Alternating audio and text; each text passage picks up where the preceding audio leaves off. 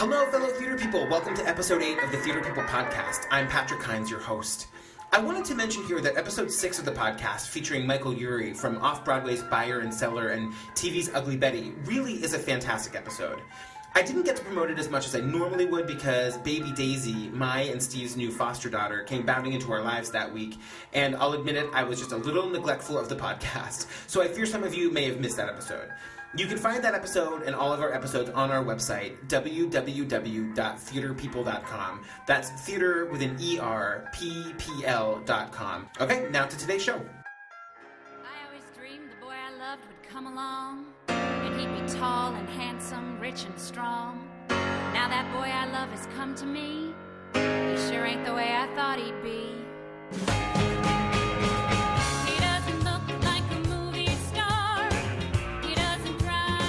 You may not know Anika Larsen's name, at least not yet anyway, but if you're an avid theater goer, you've probably seen her in something. And if you've seen her in something, you probably remember her. On Broadway, she was in the original cast of Xanadu, she covered a bunch of roles in Rent, she replaced as Kate Monster in Avenue Q, and then opened the Off-Broadway company at New World Stages. And now, originating for the first time a lead role, she can be seen 8 times a week as Cynthia Weil, Carole King's best friend and sometimes competitor in Beautiful, the Carole King Musical, at the Stephen Sondheim Theater. Anika's story is amazing. Honestly, some of this stuff you just can't make up. I'm tempted to tell you about it myself, but instead, I'm just going to let her.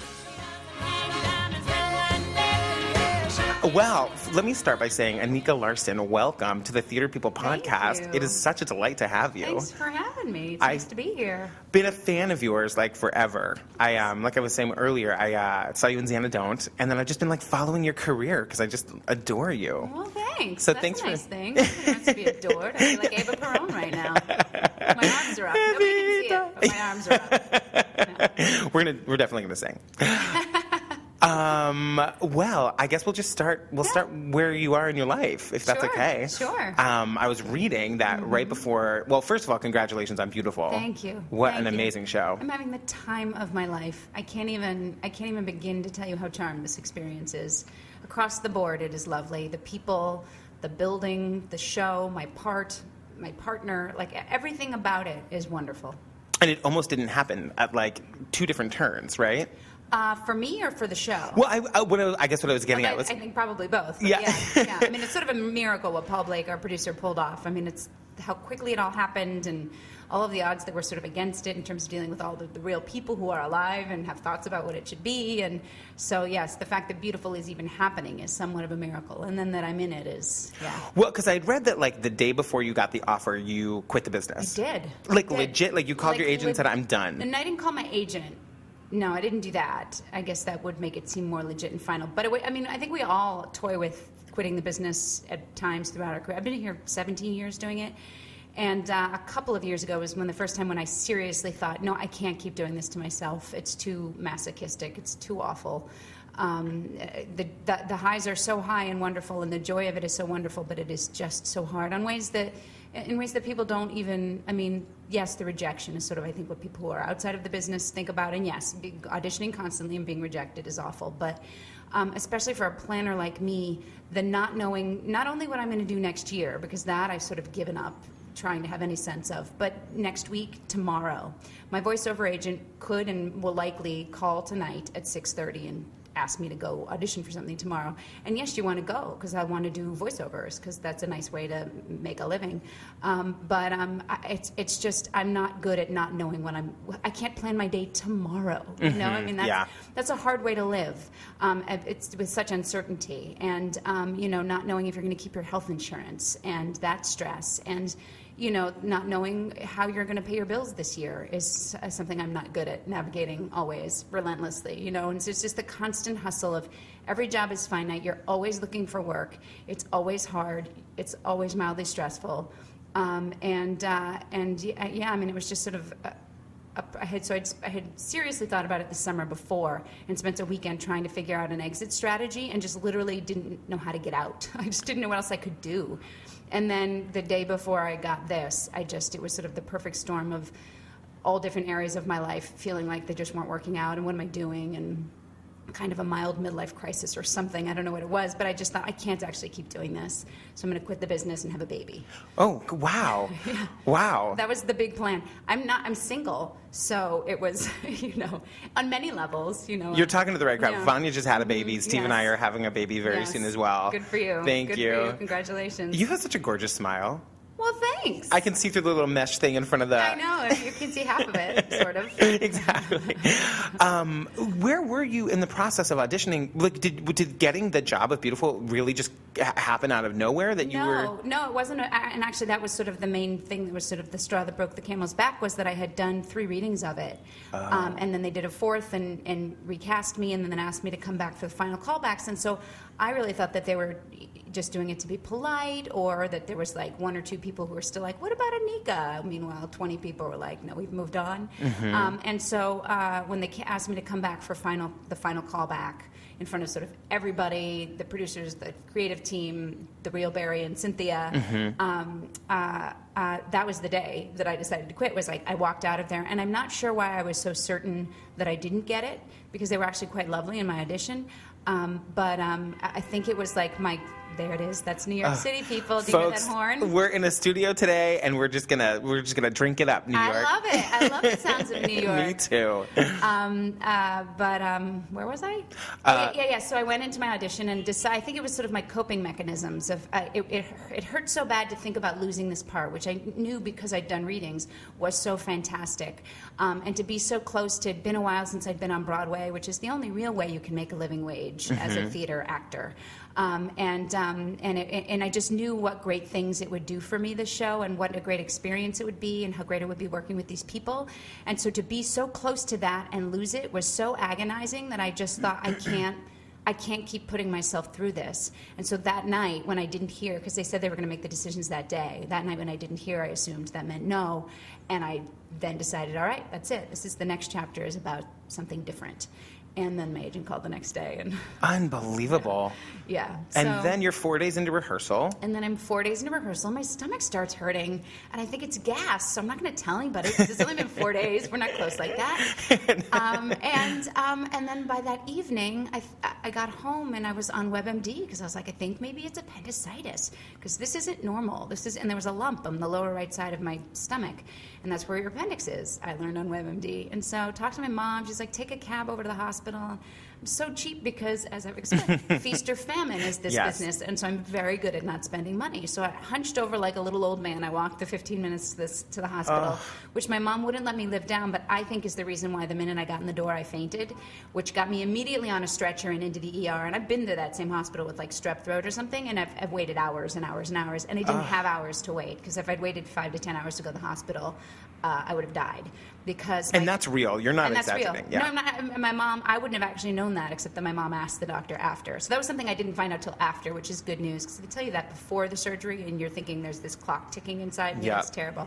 Yeah, no, I was born with a floppy colon. Your colon's supposed to be attached to the inside of your abdomen walls, and on my right side mine wasn't. And why on that day, as opposed to any other in my life, when I was doing yoga or gymnastics as a kid or something, that day I was upright all day, but why it decided to flip and twist on itself and create a blockage, so everything was building up behind it. So it would burst and filled me up with the toxins and killed me. And is that something they ever could have seen ahead of time?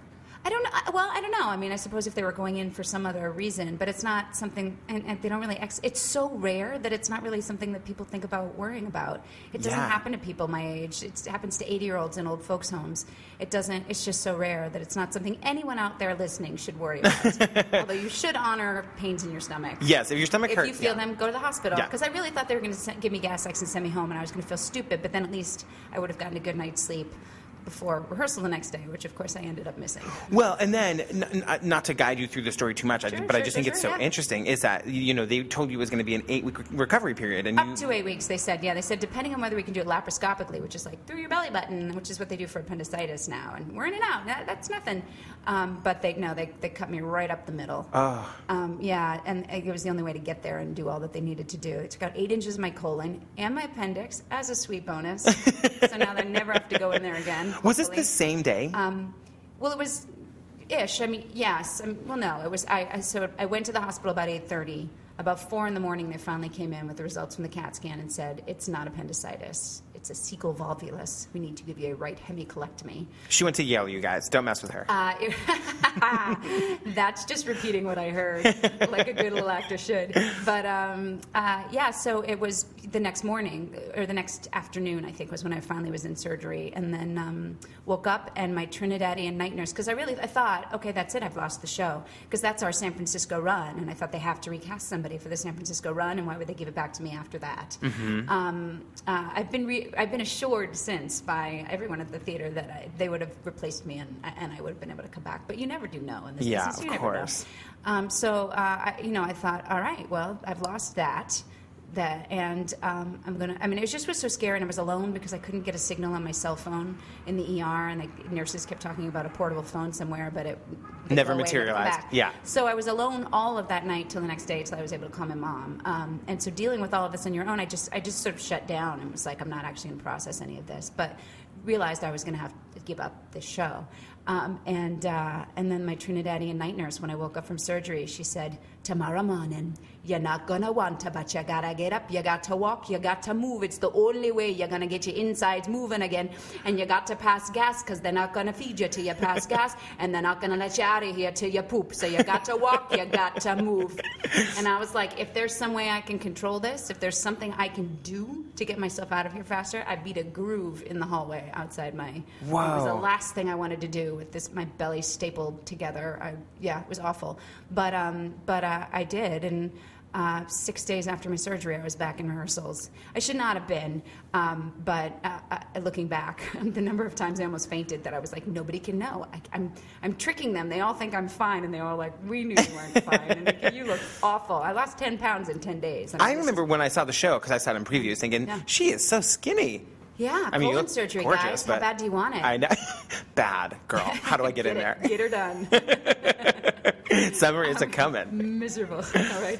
Yeah, no, I do not recommend it. But really I wasn't clearly healed by that point, but it was overwhelming to me how everybody made me feel so loved and valued there, and allowed me to heal on the job. Talk about it, because I remember when I read about it, it made me cry. I literally was at work reading this article, and I was like, they were so nice to her. I'm so glad, because they really, really were. I mean, first of all, you always think of producers as being cheap and all about the bottom line, and they paid for a car service to take me to and from rehearsal for that following 3 weeks up until we went to San Francisco. And there's no way, I didn't have an ounce of energy left to navigate the subways. Right. I couldn't have. So for them to do that for me was, I would fall asleep in the car on the way home. I fell asleep during lunch break. My body was so exhausted. And then our director and stage management, they would call me 2 hours late every day, or release me 2 hours early, so I didn't have to do full days, because it was clear I couldn't. And then Jared Spector, who plays my lover in the show, he would always have a chair next to me after we finished doing our scene. So anytime I wasn't actually working, I could be sitting. And then just the ways everybody just checked in on me constantly. It was hilarious, because everybody kept saying, you look so much better than yesterday. And they kept saying that every day. And every day I thought, I'm better now, I'm fine now. And then every day I'd be like, no, yesterday I was a mess. Today I'm so much better. When you get that debilitated, it's hard to remember what normal is. Oh. And so when like a week or so passed and nobody had said, you look so much better than yesterday, that's when I realized, no, actually, okay, I'm back. My God. Yeah. But it wasn't until we were in San Francisco in previews that I thought, I'm back to full sparkle. Mm-hmm. She's back. It's back. Anika's back. Yeah. I was running, actually, I almost burst into tears. I was running, because, we had to do it. It was tech, but we had to time our costume changes and stuff. And in San Francisco, we didn't have a backstage cross. So to get from one side of the stage to the other, you had to go down a flight, through the basement, up a flight, and then I had to go up an additional flight to get to my dressing room. And I was running up the 2 flights of stairs in heels, and that was when I almost lost it. It wasn't even 2 months since I'd had the surgery, and there I was doing this, and it was overwhelming. Yeah. Wow. And looking fabulous, I have to say. Well, thank you. Yeah. Thank you. I play it's the character who is the only one in the show that actually says in the script that she's chic, so I knew Alejo. And your costumes are gorge. He threw down. Yeah. Alejo Vieri, our costume designer, he's amazing. But she really was. Cynthia is incredibly fashionable. So, so that's fun. Because I've never been that girl. I've never played that girl. Really? The pretty girl, the clothes horse. Xanadu? You were a goddess. I understudied the goddess. I mean, I guess I did it on the tour, yes. But even that isn't, I don't know. I guess maybe the difference is I've never played like a woman. Yeah. She wasn't real. Yeah, She was sort of ethereal and unreal. And this is the first sort of sophisticated woman I'm playing. And it's something funny and lovely. Like, I'm finally ready for that. Well, there's so much to talk about this. Yeah. First of all, let's talk a little bit about the show. Maybe talk to people, maybe just explain what the show is. Because it's more than just the Carole King's story. Yeah. I mean, she's absolutely the lead character. It's all about her. But they very smartly knew that, I mean, you can't just... No show doesn't have a B plot. So they realized very quickly that there was these two couples, her and her husband, and then Barry Mann and Cynthia Weil, who literally did. They were two married couples in this office filled with just men writing songs. Cynthia and Carole were the only women who worked there at 1650 Broadway, and they literally worked across, like on either side of a wall from each other, and could hear each other writing, and were incredibly competitive, and they took vacations together just so that they could be sure the others weren't writing, getting the next number one hit while they were on vacation. So they were incredibly competitive, but managed somehow also to be incredibly dear friends and remain dear friends to this day. So it's a really extraordinary relationship in and of itself. And then just to be watching, what's fascinating about the show is just to be watching these kids, these really young Jewish kids from Brooklyn mostly, writing the next hit song for these black artists. Was what it was like. And we say in the show, it's like a factory, but they make songs. It was this place where they were churning out the next number one hit, and it doesn't really exist, that kind of thing anymore. Yeah. And mainly because, and we sort of addressed it in our show in Act 2, is that people like Dylan and the Beatles came along and started writing their own music, and they have now become the people who we really respect and we consider real musicians. The Sarah Bareilles type people who they're the ones that really do better. I mean, you have your Beyoncés and your Rihannas who people write for them, but they are sort of outnumbered, I think, at this point by people who write their own stuff. Well, I was going to say, because everyone knows the Carole King canon, but maybe talk about the songs by Mann and Weil. Sure. Well, I think they think they know the Carole King canon, but will likely be surprised unless they obsess about her and Wikipedia'd her beforehand, which I don't recommend. I actually think about this about most shows is don't read the playbill, don't look at the song list before it starts, because the fun of it is going, wait, she wrote that too? Yeah. Which I'm sort of hesitant to even, I'm not going to say any of the songs that she wrote because, Carole King wrote, just because that's half the fun of it is going, wait, what? She wrote that too? That's unbelievable. But Mann and Weil, I'll tell you, their biggest hit is You've Lost That Love and Feeling, which is the number one song played on the radio of all time. Is that true? Will likely never be beaten because radio is sort of irrelevant at this point. Well, I mean, turn on your radio right now, it's playing. Yeah, I'm thinking it now. Like every dentist office you're ever in. Yeah. And I remember reading that as it was a Trivial Pursuit question, maybe 20 years ago or something, when I never thought I'd be one of the people playing one of the people who wrote that song. I remember being very surprised by that, and people are often surprised when I tell them that. But it was a massive hit and continues to be played all the time. What is your relationship with Cynthia? She's awesome. She's awesome. I met her when I was doing the readings, but only just sort of to chat a little bit. And then we finally got to go out with them for drinks. We went out drinking, me and Jared. Wow. Barry Mann, and then Barry Mann and Cynthia Weil. And we went actually with a reporter from the New Yorker, and it was really fun. There was a lot of stuff that was off the record that I can't even say here. But there were lots of secrets revealed. And just it was wonderful to watch them together and feel like Doug McGrath, who wrote the book, did a really fantastic job of capturing the essences of them that would play well on stage, because obviously it's not really fully who they are. It's a musical, and you only have so much time to tell, sort of pluck sort of that, Barry's a hypochondriac. Right. It's like that's the fun part of him that we indulge in, and sort of that Cynthia is sort of counter to that, is very sort of pragmatic and career-oriented and focused, and they balance each other in this lovely way on stage. And then to watch that happening, like just in between, the interplay between them is so fun to watch. But so they're still married. They're still together. They're still together. Yes. It's been 4 decades. Alert. Yeah. Yeah.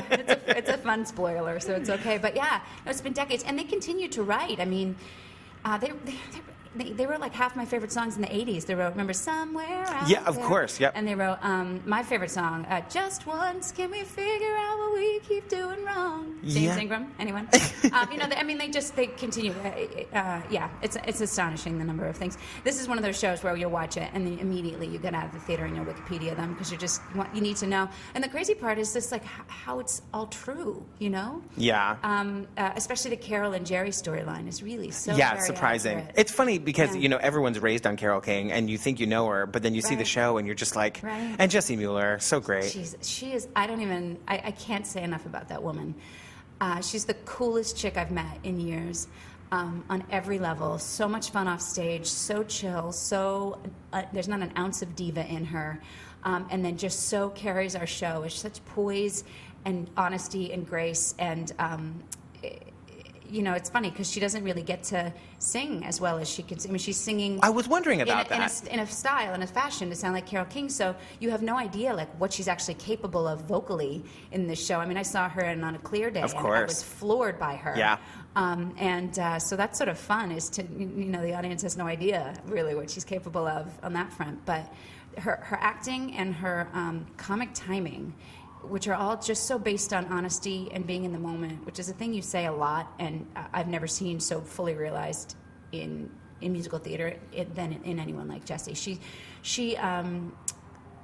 You never know what you're going to get from her, and not in a crazy way, like always within a range that makes sense. But we have this scene where we sit down on a couch and we talk about boys in the beginning of Act 2, and it's always different, and I never quite know what she's going to throw at me, and there's nothing more thrilling than that, is that you know that you're safe because she's always going to make smart choices, and it's always going to be stuff you can easily and honestly respond to, but that you're always just sort of, acting is reacting. They teach you in Acting 101, and that I get to go out there every night and react to her, and sometimes she's a little more teary, and sometimes she's a little more outraged, and whatever she throws at me is how I, as her friend that she's come to for advice, I then respond in the way that you would to that. Right. And it feels almost unscripted because of that, and that is so fun. So fun is what'll keep it fresh for us because we're, looks like we're not going anywhere. Yeah, so we're going to be doing this 8 times a week for a while. Well, it's my husband pointed out to me earlier today that one of the other beautiful things about the show is how the friendship between Cynthia and Carole is competitive, but it's never a catfight. Yeah. It's competitive, supportive. Yeah. Is that true? Is that real? Yeah, and that's the thing is that you really would think that these two women who were the only ones doing what they were doing, at least in that building, there were others, but really at that specific time in that building, you'd think that they might be. I mean, maybe it might have had something to do with that Cynthia wrote lyrics and Carole wrote music, but I do think that it's not in their natures. They just really liked each other so much and still do care about each other so much. It's much more interesting that way, isn't it? It's so if you were interesting. writing it as fiction, you would make it a catfight. Exactly. And the truth is far more interesting than that. Yeah. Because they really do have a lovely, lovely relationship. It's really fun. It's an unusual one, I think, for theater and again, it's because it's grounded in honesty. I wanted to talk about how this is your first opportunity to really originate like a leading role. Yeah. And for fans of yours, and there are so many. I mean, people have been waiting for this for you for a long time. Wow. You're definitely a big draw to this show. I hope you know that. Oh, well, thanks. Yeah. I do now. I mean, don't know if I believe you, but all right. It's true. Get on Twitter. If you did the research that I did. I'm an old lady. You told me when we were communicating that you're allergic to Facebook. I can't. Well, I just wanted to talk about, first say congratulations, and then second say thank you because you're so great, and then third say, it's such a dumb question to say, how are you loving it? Yeah. I know, actually, it's remarkable the number of people at the stage door who say, is it fun? You're right. And I'm like, how can you even, that really does feel like a dumb question. Yeah. But then it couldn't be because enough people ask it. That's not the question you were asking. Yeah. But the idea that how could you have just watched this? We'll get to them. Yes, exactly. But how can you just have watched this thing and I could come out and say, no, it's terrible, it's awful. Yeah. It's awful. First of all, I'd be such a jerk. Totally. To be honest, if it was. But second of all, how could it possibly be? It's just so full of joy. Everything about it is full of joy. And I think part of the reason the audience is having so much fun is because it's so clear we're having so much fun. For sure. But I don't give that very long answer. I think that the most extraordinary part of this process has been the graciousness, the generosity, the openness of everybody, really, but specifically in terms of this question, Mark Bruni, our director, and Doug McGrath, our book writer, they were unbelievably open to collaboration. which is really the best way to do it, but not everybody is able to be so egoless as to let you. So they were willing to take the best idea in the room, no matter who it came from, and really let us speak into our parts. So I often think of like each part as like a suit, and you get cast because they believe you're going to look good in the suit. And then you try, through your rehearsal process, to fit the suit to you better, take it in here and there. But, you know, if you're doing Guys and Dolls, it's Guys and Dolls. It's going to be what it's going to be. There's only so much tailoring you can do. The part is the part. Whereas with this, because I really had done most of the workshops, it really has been tailored to me. And Doug and I have a really, it's exciting, the sort of, when you have a rapport like this with a writer where he knows how to write for my voice, and I know when I see what he's written on the page exactly how he wants it delivered. Say a thing or two about this song I sing for you. These are not the words you thought you knew. To happy days are here again. There's a reason for the switch. I'm making a creative pitch with the words I wrote without a hitch. To happy days are You don't always get that, and you certainly don't always get that in a process where you actually are creating something, and you can be working with each other to change. So I am incredibly proud of this role because I know how much I had to do with shaping it. And, you know, that's why they say create a role, because you really do. The actors really do get to speak into, and, you know, sometimes because they're actively trying to, and then sometimes, you know, there's definitely been times in the history of musical theater where a song didn't stay in because somebody couldn't sell it, or where a joke did stay in because that one person could nail it, and then nobody ever after them could nail that For joke. sure. So it's never going to be quite as funny, but it's there because it was in the first Broadway cast, because it's always, the role is always tailored to that person. And, you know, so it's just a level of degree how much they really do get to speak into it. But it was, I mean, it has been so fun. It's a whole different process now, because now we're just doing 8 shows a week, and we don't get to say, hey, wait a minute, I just made a discovery. What if we just change this one word here? Right. That might make it funnier, or that gets across the point clearer, or whatever. But yeah, no, so I'm tremendously proud of the Cynthia that exists on that stage, because I really feel like I helped make her. Well, Yeah. Congratulations. It's a great show. Thank you. Maybe we can go back to your childhood. Oh, my goodness. Okay. Exactly. Right. So, okay, 1 of 10. Yes. You are in the middle. 6 Just adopted in the middle, yes. brothers and sisters. So you're 1 of 10. You grew up in Cambridge. Yes. There's no way to say this other than to just say, why on earth did your parents adopt 6 kids? I know. You know, I think mainly the short answer, because it could go on forever, but is that my mom is an incredibly smart, competent woman who was born just on the cusp of women's lib. I mean, she was born in the 40s and was shaped in the 50s, and really was raised to think she was going to get married and have kids. And if she'd lived in a different time, she might actually, having had my colon surgery experience with her, I think she would have been a doctor. But I think that she's sort of an extraordinary woman, and if she was going to be a mom, she was going to be super mom. Wow. And she, was then, went to college and stuff in the 60s, and was really angered that she grew up in Connecticut, and was angry that the first black person she ever met was her college architecture professor, and just sort of didn't understand why that was, and sort of was resolute in insisting that not be the case for her kids. So they raised us in Cambridge because it was so multicultural and diverse, especially at the time, especially in the 70s and 80s. And she, sort of as having lived through the civil rights movement, and then also the Vietnam War. I mean, a brother and a sister from Vietnam and a sister from Cambodia. So, the Vietnam War also helped sort of shape her, the way she ended up adopting. And I say she only, it's not just my mom. My dad was absolutely wonderfully a part of it, but I really do think my mom was the motor behind it. I mean, can I ask some personal questions? Like, Sure. Did you guys have money? Like, how can you afford 10 kids? No, that's a very good question. Yeah, no, my mom had a trust fund. They also both worked out of the home for most of our childhood, so that was a way that they didn't have to have, we didn't have nannies. We had a babysitter, Eileen O'Connor, who around the corner. She was 1 of 7 herself because she was Irish Catholic. I was going to ask you if you did a Boston accent. Of course I do. Oh my God, especially when I start talking about the Red Sox. Don't get me started on that. I'm a crazy Red Sox fan. Last week I told Laura Austin that she was a wicked smart kid, and she just looked at me like, what are you talking? Like, why did you say it like that? I was like, oh, sorry, I'm from Boston. Yeah. Oh, wait, you're from Boston too? Yeah, oh, you didn't say that. I grew up on Cape Cod. I went to God. Emerson. Oh my God. No, stop. I know. I can't believe it. You're like my Yeah. I could listen to that accent all it's delicious. day long. When you get on the Mass Pike and they sing it like, you need another quarter. I'm like, I'm home. Do you mean the Pike? The Pike. They just call the the Pike. They do, but I was, for the benefit of the viewers Exactly. / listeners out there. And did you guys have like a huge house? We did have a huge Where house, in Cambridge did you grow up? Garden Street, right outside of Harvard Square. Yeah, well, my mom went to Episcopal Divinity School for a while, so we lived on Brattle Street for like a minute. Yeah, near there. I mean, those houses are huge. Yeah, no, it was a nice big house. So Yeah. yes, there was definitely lots of room for everybody to. Did you ever go to spread out. ART? Yeah, all the time. I loved it. I loved it. I mean, we're jumping around a little bit, but I guess the next thing that makes sense for me to talk about to you is the Shafrika, the white girl. Mm-hmm. I mean, and inherent in this, we have to talk about Jaradoa, right? Which I just learned about. Yeah. It's so funny in doing research on you. I was like, oh, she's so great. She's a belter. I love her voice. I can't wait to talk to her. And then I read about you, and I was like, oh my God, this girl's story is amazing. Oh, thanks. So okay, and you go to Yale, and you study drama. Yeah.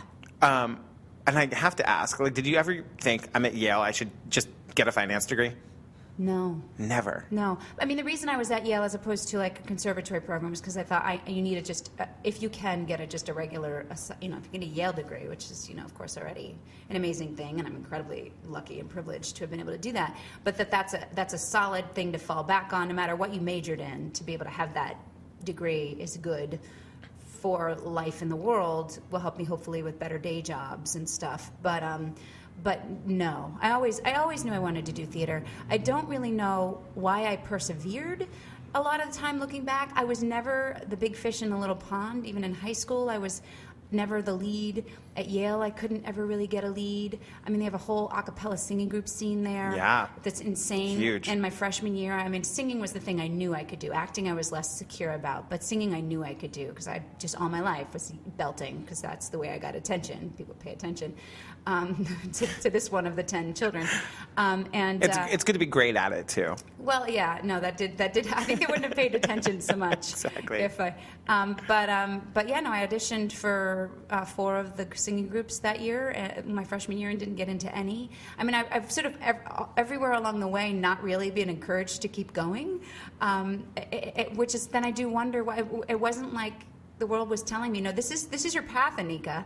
I don't really know why I stayed with it. Are you a proponent of having a fallback? Because a lot of people will say if you have a fallback, you won't succeed at acting. Yeah, no, I don't believe that. I don't think that I think there are lots of things that people say that are like tidy in one sentence, pitches. I don't think that there's any one truism for this business. I think if you're meant to do it, you'll do it. And I don't mean that in a sort of destiny, providence kind of way.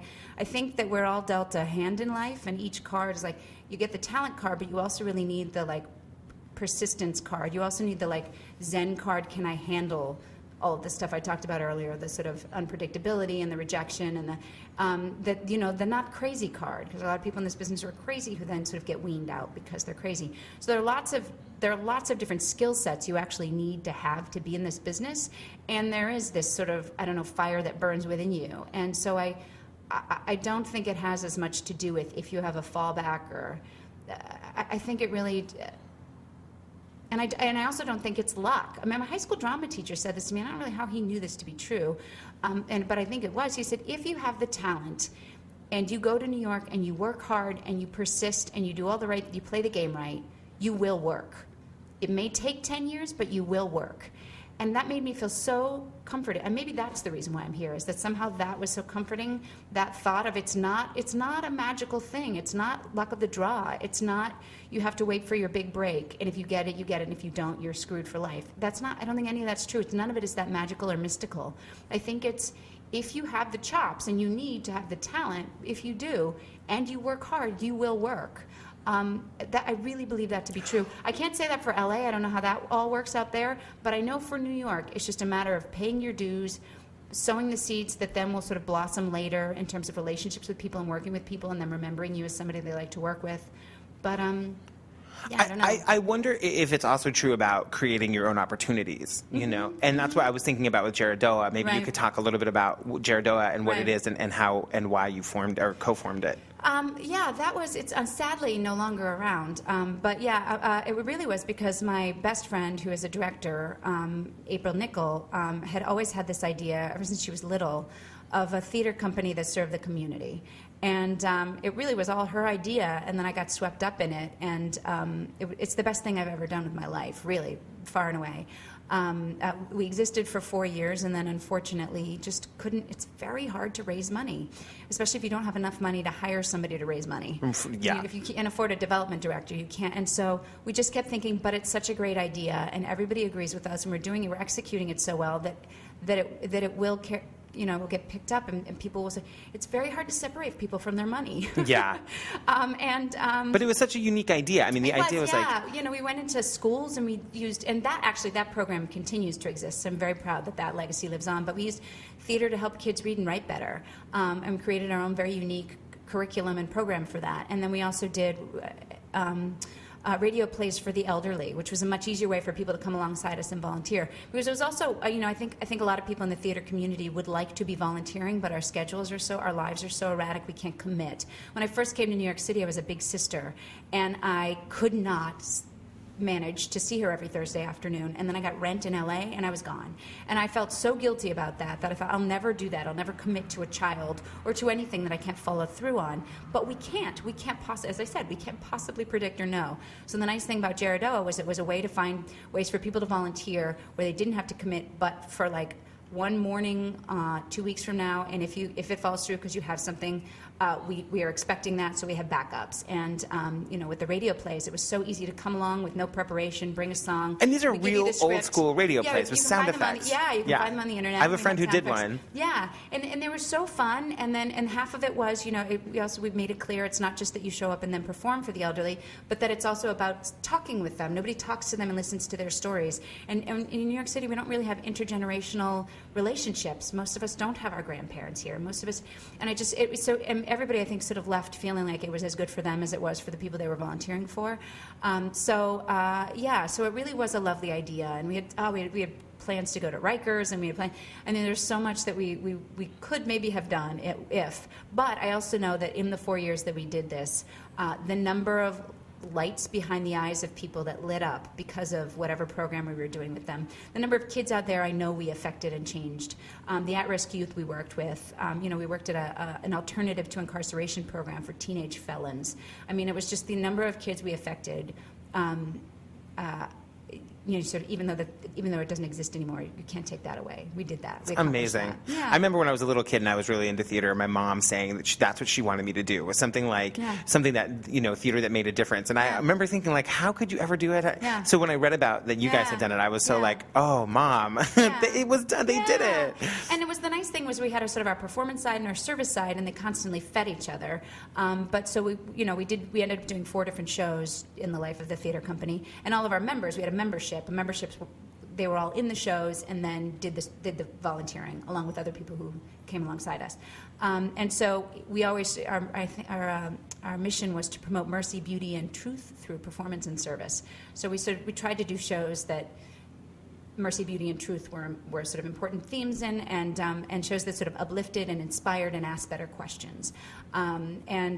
So one of the shows you did was Shafrika. Which was really a sort of an accident, because I had written this thing when I didn't work for 2 years, and I was like, I need to, like you were saying, create my own opportunity. Maybe I could do this like a cabaret, like a one-woman show, talking about, I've told the stories of my childhood so many times over the years, and I'm really good at it at this point. I can hush. I've been at parties where I've hushed a room because there's nothing like a war orphan story. For sure, yeah. And so I thought, well, at least people won't be bored. They won't be mad at me for asking 90 minutes of their time, which is something, because of my being one of 10 kids, I'm sort of neurotic about asking for your attention. I desperately want it, but I'm uncomfortable to ask for it. And then when I get too much of it, I freak out too.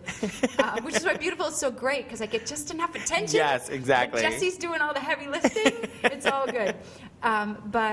So then we wanted to do actually Violet, which is coming back to Broadway. Yes. Because its themes were all exactly what we were all about, and it's such a beautiful musical. And so I was on Avenue Q tour and had worked into my contract 2 months off to come back and do the show. and we had our whole creative team. We had the Vineyard Theater rented. So we should say you had written this. Like, you wrote the book, right? For Shafrika? Yeah. Yes, I had. It wasn't in the shape that it was ultimately, but yes, okay. I had written it sort of as a one-woman thing, and I had done over 10 years. I had been sort of working on it with April, and not really knowing what I was going to do with it, but something I sort of gave my attention to when I wasn't doing something else. But then we had this 2-month time that we had a theater, we had the team, we had most of the cast, we had my time off of work from Avenue Q to come back to the city to do it, and then we couldn't get the rights to Violet.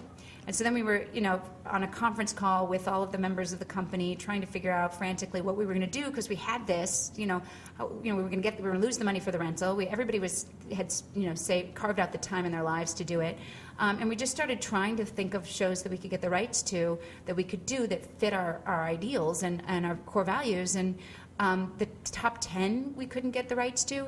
So ultimately, at a certain point, we were just trying to think of shows we could get the rights to, which is actually not a reason to do a show. And then Telly Leung, who was one of the members, said, well, why don't you do your show? And I said, oh, no. We didn't start this theater company so that we could do my show. Like, that makes me very uncomfortable. And also, it's a one-person show, and this is about the group. This company is about the group, and we don't know. And they said, well, couldn't you just add like backup singers and dancers? And I thought, yeah, no, but it's still the same issues, still the same problems. And then that night I was thinking about it. I couldn't stop thinking about maybe one of the reasons why the show hadn't really worked so far was because you need a lot of bodies on stage to show what it was like to have that many bodies in a house and have that experience of growing up with that many people. So I started giving the lines away. I was playing every character. I started like, what if I reassigned and just completely... And so ultimately the show became about Anika thinking she was going to do a one-woman show with this entourage, her posse, and then they take over and start playing all the other characters. And meanwhile, she's like, but this is my show. Finally, people are paying attention to me. And then at the end, they make the very good point of, if you really wanted to do it by yourself, why were we all here? You don't really like doing things just by yourself. So we ended up doing it. And it was a crazy, lovely experience. And well received. The Times review was really nice. Talk about reviews. Oh, sorry. Ever, strike it. Thank you, but no, God, no, ever, never. Did you? Do you read reviews? Never. Oh, no. Wow. Yeah, I'm shocked at how many people don't understand that that's what a lot of people do. It's funny because but I'm also now shocked too at the number of people who do read reviews. I was going to say, as a non-actor, I never talked about them, but then I had so many friends who are like, oh yeah, we all read them, whatever. And so then I would read them. Oh goodness. No, and I'm glad Jesse doesn't read them either, because I was like, okay, because I respect more than almost anybody in this business. So if you also don't read them, then I know I'm not wrong. I'm not the wrong one. We're the right ones. The rest of them are wrong. It's all about right or wrong. I made her angry, you guys. I made her angry. The rage. I wanted to talk a little bit about I don't know if it's the first show you did in New York, but Xana Don't. Yes. Well, first of all, I think it's hilarious, that line in your bio that, you're the only person. Go ahead, say it. I am the only person who can say they were in the original casts of Xanadu and Xana Don't. It's so great. Yeah. But that show has it's legendary, right? Is it? I mean, I do know that when I've toured since, I've had kids come to the stage door and say they were obsessed with it or it changed them. Or Can you that say they what it was played. about? Yeah, it's basically a magical world, a high school in a magical world where everyone is gay and a straight couple falls in love, and it's scandalous. Sort of the beauty of the show is you fall so in love with the people in this world because it's just so fun and silly. You fall in love with everybody, and then at the end, spoiler alert, but at the end when the world gets turned back to a straight world, or into a straight world, you go, wait, no. You have audiences, mixed audiences going, no, wait, no, we liked it better when everyone was gay. And so I think that's sort of a real coup of its time. I mean, the world is, happily, it was 11 years ago, the world has changed enough in that time that it really isn't quite as charged or topical or exciting in its sort of daring to, I don't know, change or make change or ask questions, so it's a lovely thing that really it is getting better at a really rapid clip in a way I don't think any of us would have thought back then. But yeah, no, it has affected a lot of people, and then I think sort of just. Also, in a testament to how the world has changed, it's not even such a big deal anymore to do the show in high schools. So a lot of kids just come up to me and say, I played Roberta, I played you, I'm with you, I played Roberta, and my high school's, or my community theaters or my college's production of the show. So Yeah, I'm tremendously proud of it. And that also was, but I was able to be sort of a part of the creation. That was actually the one other time in my career that really notably I had such a great relationship with the writer, and he wrote so well for me, and I totally got the voice that he was writing for. And I ain't got time for nothing but love, and it's that time. I ain't got time for nothing but love, so don't be wasting none of mine. No, I ain't got time for nothing but love, 'cause you know life ain't got enough of time to be wasting time on anything but love. Lord, I know the Bible says we should spread our love around, but my woman was getting biblical. It ended up being such a fun little part, such a fun show, and just people that I'm still really dear friends with. The majority of the people involved in that, and it was a magical experience. And it was one of those shows that people just went back to more than once. People just kept coming back. It was sort of tragic that it closed as quickly as it did. It was like 3 months or something, right? Yeah, I mean, off-Broadway musicals are so hard to keep open just because of the finances of it. It's such a sort of, I don't know, the model is not right. Like they need to change they're managing to do it now at New World Stages, but that's different because that shows that already are known, that have a brand that they're bringing with them. But to create a new off-Broadway musical, because musicals are so expensive, and it's just completely different finances than Broadway. It's very hard, and for a time there was talk of moving it to Broadway, and there was sort of hope, and then it just never did happen. I'm sure it'll, like Godspell did years and years later. I'm sure eventually it'll go to Broadway, and I will be there opening night. In the cast. Never. Even then, I was like, I'm not 16. Yeah, I'm really not 16. So two other things we need to touch on. Rent, mostly because it was your Broadway debut. It was. And you have such a funny telling of making your Broadway debut in Rent. I do? Well, I read where you were like... God, you do research really well. Thank you, girl. Was it the anticlimactic nature of it? Yes. Yes, it was very anticlimactic. I mean, Rent itself was like an extraordinary... It was my first union job. It was my first... They made me equity, and I'd been in New York City a year and a half. They called on a Tuesday. I was temping, and they said, "Can you be in LA by Friday and be in the show the following Friday as Mrs. Cohen and others?" So there's 3 women in the ensemble: a white woman, an Asian woman, and a black woman. And so Mrs. Cohen was the white woman. And eventually I ended up moving to be a swing and covering all of those women plus Maureen. But so then they flew me out to LA, and Neil Patrick Harris was playing Mark, and Wilson Cruz was playing Angel, and it was just a fantastically talented cast and daunting. And I remember the first day I got there being like incredibly overwhelmed by the Amundsen Theater, which is huge, and by LA, and by this cast of amazing people. And then sometime during that week was when I actually made the shift of, oh, I belong here. I am one of these people's peers, and this is actually what I should be doing professionally. Somehow that happened in that week, so that by the time they called places that night, and I went on stage, I felt like this is right. I deserve to be here, which was thrilling.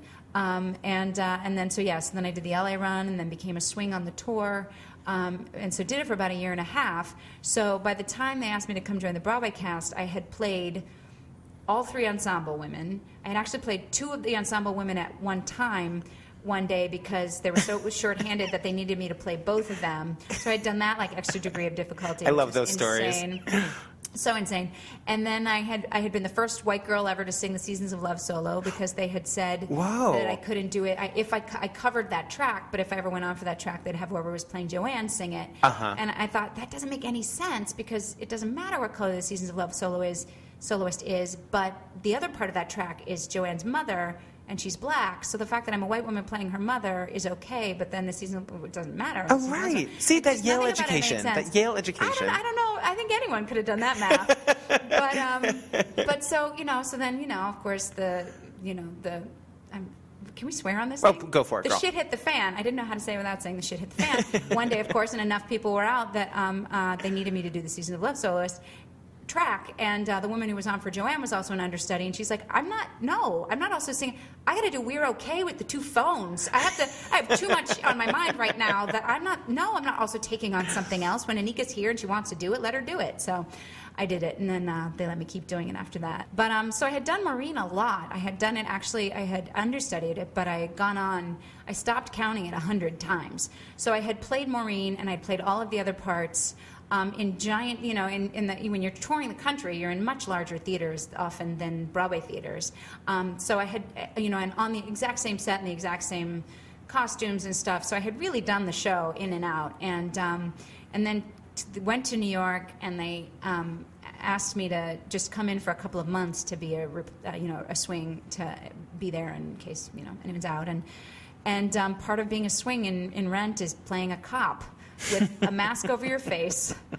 And you just come out in one little moment. Actually, there's two little moments. But you come out and you swing a baton, and you poke a homeless lady and leave. And there's like a bizarre amount of choreography involved with that, like step right, step left. Like it's far more choreography than you actually get any credit for in that moment. But so that was my Broadway debut. And when somebody said that to me that night as I was going to go on, they said, "Oh, it's your Broadway debut," and I was like, "No, can we not say that? Can we not call it that? Because no one will see my face, and I'll be on stage for fully 15 seconds, maybe, and I won't bow at the end of the show. Let's not call that my Broadway debut, really." So it's fun. The fun thing is, I think it's such baby steps that I've sort of taken to get to where I am right now. So that was my first Broadway experience. Then eventually I did go on for Mrs. Cohen, so I was an ensemble in the show, and then sort of slowly grew and grew to have larger ensemble parts, and then be understudying bigger parts, and then went and did Avenue Q and did the tour, and then came in and closed the Broadway company of Avenue Q and opened the Off-Broadway company, actually. So that was my first Broadway lead, and then now to be finally, for the first time, creating a Broadway lead, it does seem like I sort of, as much as I say this business isn't a ladder, it's not a stair step, it doesn't follow that pattern, it's much more like an EKG or something, it does, when you look back at specifically my Broadway path, it was very like baby steps up and up and up and up to get to where I was. In the meanwhile, years and years have passed, and I've done little things here and there, and lived the life that we do, where it's again, feast or famine, and you never know what to expect, but it has been sort of a pretty clear upward trajectory. Have you guys recorded the cast album yet? February 17th we do it, yeah. That's amazing. I know, it's exciting. It's exciting. And then what? And then what's going to happen? I have no idea. Looks like this thing is going to be around a while. I mean, our contracts are through September, or mine is, I think the leads are mostly all through September, so that's what I'll be doing till September. I made a mistake bringing up reviews, so I'm not even going to say the T word. Yeah, no, I won't say the T word. When people at stage doors mention either one of those things, I say, "Oh no, we don't talk about that. That's not why we do it." I said, "Do you have fun?" And they go, "Yes." And I say, "That's why we do it." And it's a little cheesy, but it's it is really the truth. The reason I do it is because, God, the joy in the show. Doing it every night, it's so much fun. One of the fun things about having had the input that I've had is that there's not a moment on the show that I don't love, in the show that I don't love doing. There's not a moment in it that I feel wonky, or that I don't really understand what I'm doing, or that I'm trying to make up for not understanding or not getting it or not liking the material. I love everything that I get to do throughout the evening. And then to get to do it with, the people I do it most with are Jesse and Jared, and they are so lovely and so willing to play, and just the number, there are dozens of moments throughout the show where we play the game of trying to make each other laugh by saying something that, knowing our mics are down, saying something that it fits within the context of the show, it makes sense within the show, but will make us laugh and sort of throw the other person. And there's just dozens of those moments where we're just messing with each other. That's it's awesome. So much fun that, it's just going to continue to be a happy little ride over at the Sondheim. Go see it, everybody. It's such a good show. Hey, so obviously you can say no, but sometimes, every time, we ask people if they might maybe sing a little something. Geez. You don't have to. But you don't. Well, I was thinking. Somebody asked you what your favorite. I'm saying her name wrong. Weil and Man song, and you said "Walking in the Rain." Would you maybe give us a little? Sure. It's a duet with us, so I don't actually sing really any of it by myself. I thought you'd never ask. No, I'm just kidding.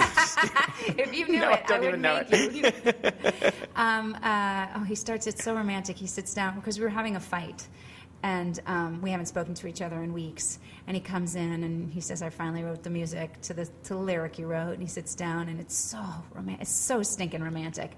He starts to sing, and it just gives me goosebumps every night, because, God, Jared's such a good singer. But how does it start? He goes, "I want her. I need her, and someday, some way, whoa, I'll meet her. She'll be kind of shy and real good looking too. And he always turns and looks at me when he says that line. And I know, oh geez, I don't know how it goes from there. And real good looking too. And I'll be certain she's my girl by the things she'll like to do, like walking in the rain and wishing on the stars up above and being so in love. And then, of course, by that point, I have to come over and grab him around his neck and love him. That is that Anika Larsen voice that everyone just loves. Well, I don't know, is it? It's gorgeous. Thank you, girl.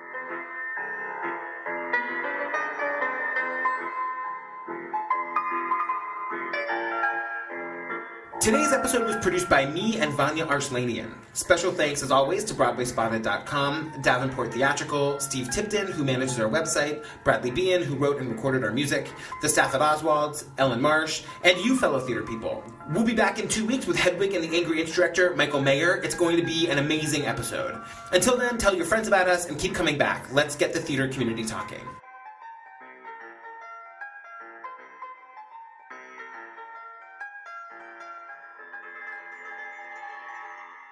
Before we fun. go, Yeah. I had to say, so maybe this isn't right, but I read that you sometimes will eat peanut butter cups before the show. Yes. So my husband, who's a little bit of a baker, made you What? guys peanut butter cookies. No effing way. We'll give them, they're in that little box over there. Thank you. So you said by saying you guys means I have to share them? Is that Well, what you there's mean? a lot of cookies. You can do with them whatever you want, girl.